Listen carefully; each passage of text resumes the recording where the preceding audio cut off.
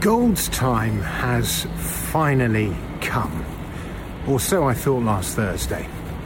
As news broke of guns firing and missiles striking, gold rocketed, and we gold bulls had been waiting a long time for our day in the sun. Years of playing second fiddle to Bitcoin, stock markets, bonds and energy, and now suddenly gold was shining.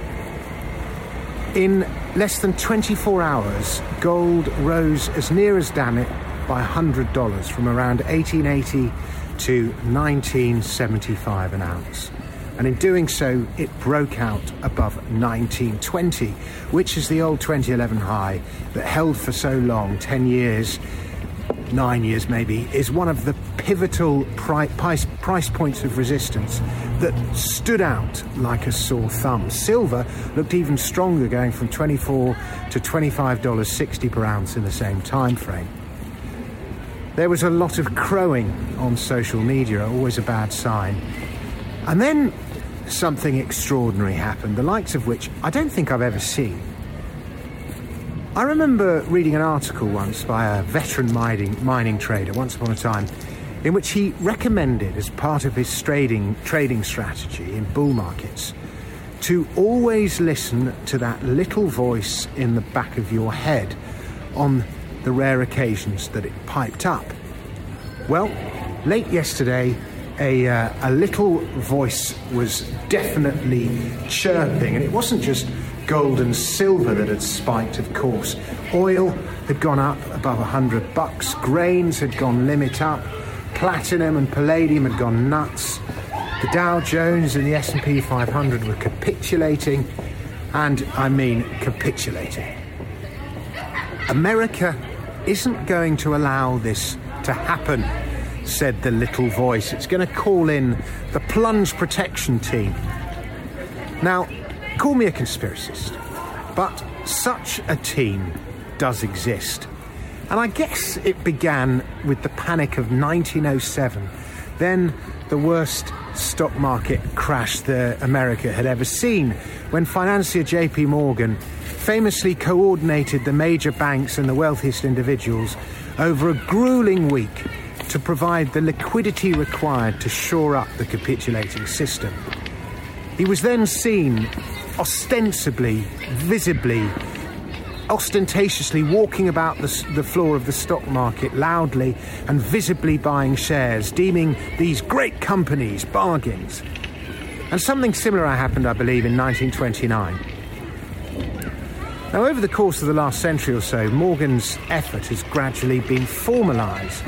And in 1988, after the crash of 87, President Ronald Reagan signed Executive Order 12631, which established the President's Working Group on Financial Markets, aka the PPT, the Plunge Protection Team.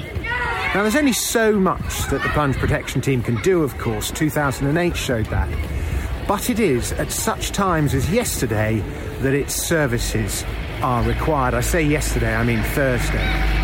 It was one heck of a turnaround. The Nasdaq went from 3% under to 3% positive for the day. The Dow and the S&P rallied, commodities pulled back, and precious metals took one of the biggest daily beatings I think I've ever seen. Gold fell $100 in 9 hours. Silver, which had been at $25.60, went to $23.80. Now, you'd think on the day that the threat of World War III was perceived to have drawn a great deal closer, let's say, gold stocks would rally. Nope, they fell. Now, why bother with gold when Russia invades Ukraine and the divided politics of the United States suddenly unites as lawmakers from across party lines sign a letter asking President Biden to seek Congress approval to send troops to the Ukraine, meaning a direct confrontation between soldiers from Russia and the US. And gold still can't rally. What's the point? I tell you, investing in gold is like being stuck in a toxic relationship you cannot get out of. Now, I tend to advise tuning out of the news where possible. Whatever intellectual process you use to make investment decisions, be it fundamental or technical analysis, is fine, but don't let the news be your main decision maker. Unless you have some extraordinary source of early information, that is.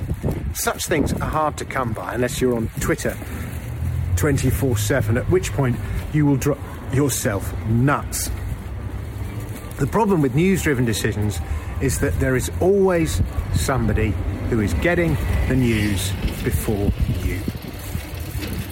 That said, you cannot help thinking that these are news-driven markets for the foreseeable future. First, the question was, how serious is Russia? We have the answer to that. Pretty serious. Now we're asking, how long is the conflict going to go on for? A few days or longer? How embroiled is the West going to get? Sanctions, it seems, are not going to be enough. And with each development, markets are going to swing wildly. But the bottom line is, for gold at least, plunge protection team or not, gold, it's got to go higher. On the daily chart, even with yesterday's action, the short, the medium and the long-term averages are sloping up and they're in golden alignment. The trend is up. On a weekly chart, the averages are also in golden alignment. They've coiled, they've converged, they're starting to slope up, and gold is starting to break out. I say that, it's having a bad Friday. On the monthly chart, we have the most beautiful of cup and handle setups formed over 11 years. You can see it on the chart here, and the cup and handle is widely agreed to be a very, very bullish price pattern. Don't expect to be treated well. Gold will batter you, bruise you, lie to you, and lead you up the golden path. You really don't deserve such treatment. 1920 is probably going to remain a problem, as will the old 2020 highs at 2100. March is usually a crappy month for gold.